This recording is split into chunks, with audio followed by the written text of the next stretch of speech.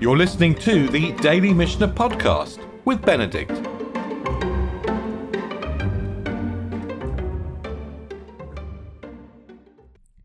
We're in the first chapter of Sukkah.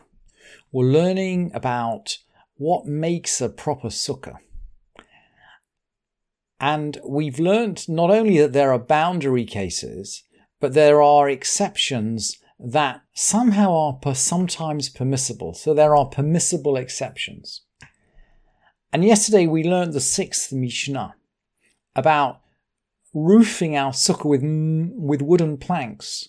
And Rabbi Yehuda, who's really believes that a sukkah can be made out of something quite permanent, Rabbi Yehuda permits and Rabbi Meir forbids. And Rabbi Meir is essentially the stum, the normal opinion in the Mishnah. So if Rabbi Meir forbids, we'd expect the halacha to go with Rabbi Meir. And the Mishnah added at the end that if you placed a plank that was 4 hands breadth wide, so in other words, about 12 inches wide, if you had a plank that wide on top of your sukkah, the sukkah's okay, but you should just take care not to sleep under the plank. And we're going to come back as we pick up the seventh Mishnah to this question of planks. Let's look at a roof in an ordinary building. So this roof is roofed over with planks. And the way they used to build in the time of the Mishnah is that you would build your roof out of planks, but when you built the next floor, you'd put a kind of plaster base on top of the planks. So you'd have a plaster floor on top of your planks, which would be the floor of the next story up. Maybe even a flat roof. If it was a one-story building but with a roof terrace. And the Mishnah explains, Tikra she'ein aleha ma'aziva. So a roof that doesn't have any plastering on top of it. So we've just got the wooden boards. We don't have the upper floor. It's just a wooden boarded roof on our house.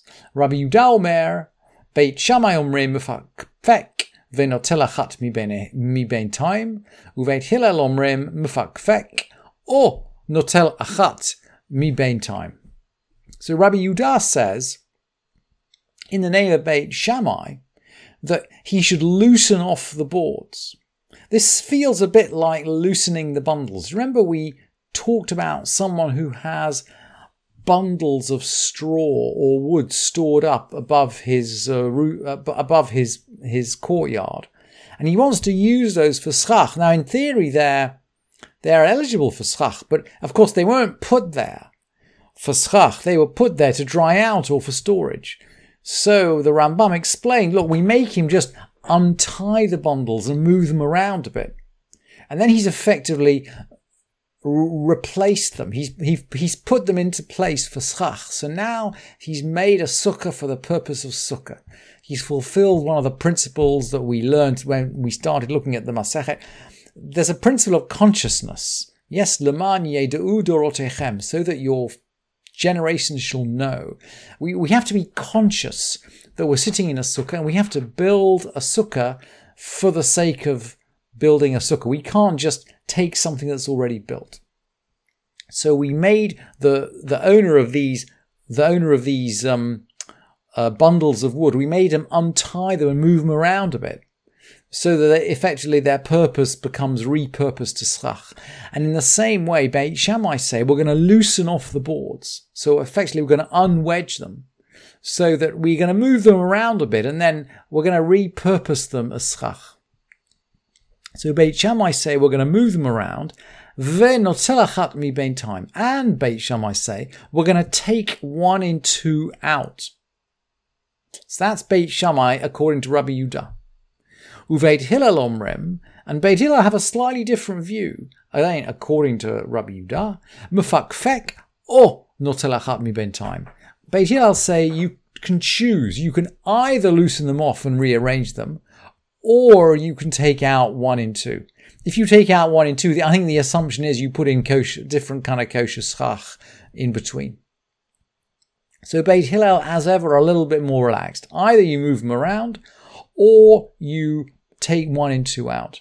Rabbi Meir Omer, and Rabbi Meir is now going to come back and give his view. Rabbi Meir was the person that didn't allow boards at all. But he says, Notel achat miben time ve'ein mefakpek. He can take 1 board in, 2 out, and he doesn't have to bother loosening them out. In other words, this is a bit like keeping the board in your sukkah but not sleeping underneath it. So 1 in, 2 of these is going to be replaced by kosher schach. What about a sukkah that was roofed in something that wasn't in any way kosher schach? At least the board fulfills the requirement of the Mishnah that it's a natural material.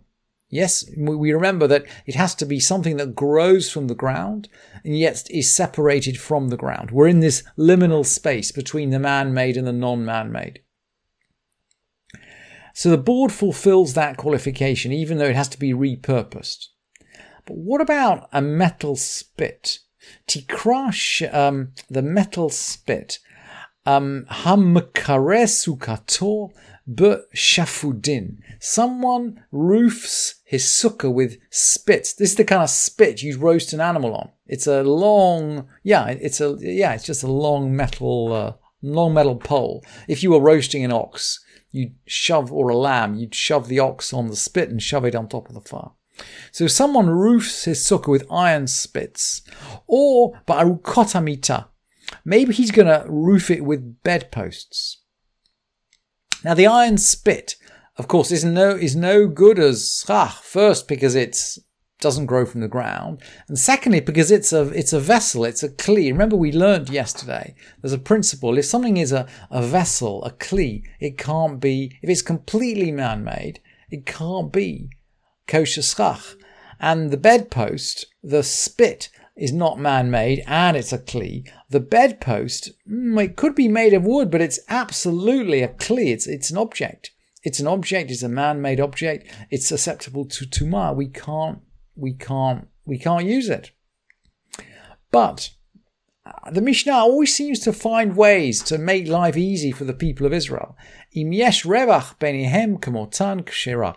If there's space between these objects as equal to them, in other words, if they don't constitute the majority, then it's kasher. So we can have, if you like, we can roof our sukkah with metal poles or with bedposts, as long as there's some space in between the metal poles or the bedposts, so that we can put kosher schach in between. What about hollowing out a haystack, hachotet, or a stack of grain? Hachotet begadish lasot po sukkah. So you crawl into a haystack or a stack of grain and you hollow it out from the inside. And then you create this structure. It's got, of course, grain on the top of it. And grain should be kosher schach. But it's interesting, the Mishnah comes back straight away and says, Eina sukkah. It's not a sukkah. It's not a sukkah. And the Rambam explains that we're going back to the principle of consciousness. That if we'd hollowed out the haystack or some other space and then taken the bundles of hay and put them on top, we could make a sukkah out of that. But if we just hollow it out from the bottom, what we're doing is we're creating a hole in something that was already there. The roof of the haystack was already there, and it was created as the top of a haystack. It wasn't created as the top of a sukkah. And that's why the Mishnah says it's not a sukkah. It's not a sukkah without consciousness. If we were going to do something like that, hollowing out a haystack, we'd have to essentially take the top off, and then we'd have to put it back on again. We take it off as the roof of a haystack, and we put it back on as a roof of a sukkah, and then we could use it. What about the walls? We'll finish on walls. If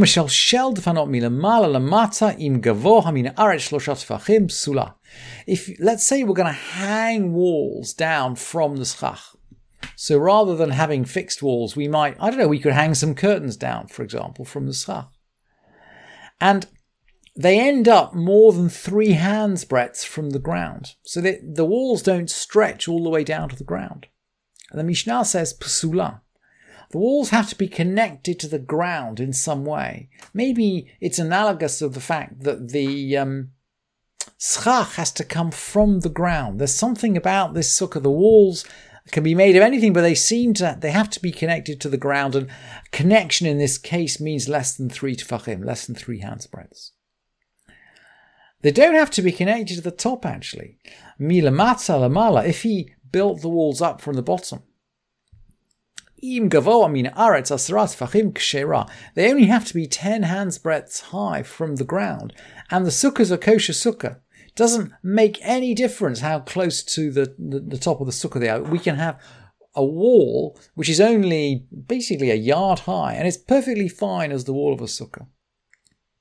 Rabbi Yossi says, Kshem, she, milamata lamala asrat tefachim, kach milamala lamata asrat tefachim. Rabbi Yossi says, just as from the bottom to the top, the key measure is 10 tefachim, 10 hands breadths, so from the top to the bottom it's 10 hands breadths. Rabbi Yossi says, look, the walls don't have to stretch all the way down to the ground.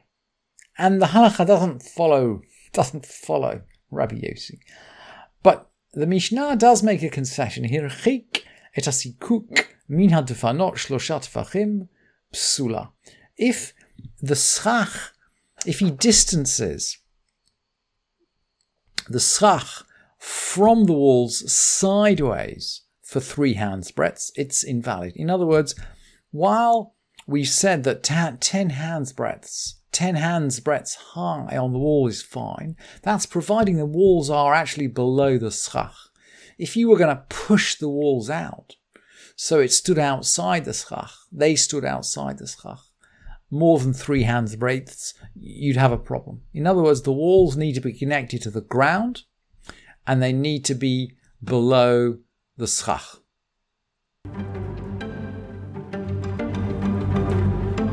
Thank you for listening to this edition of the Daily Mishnah Podcast with Benedict.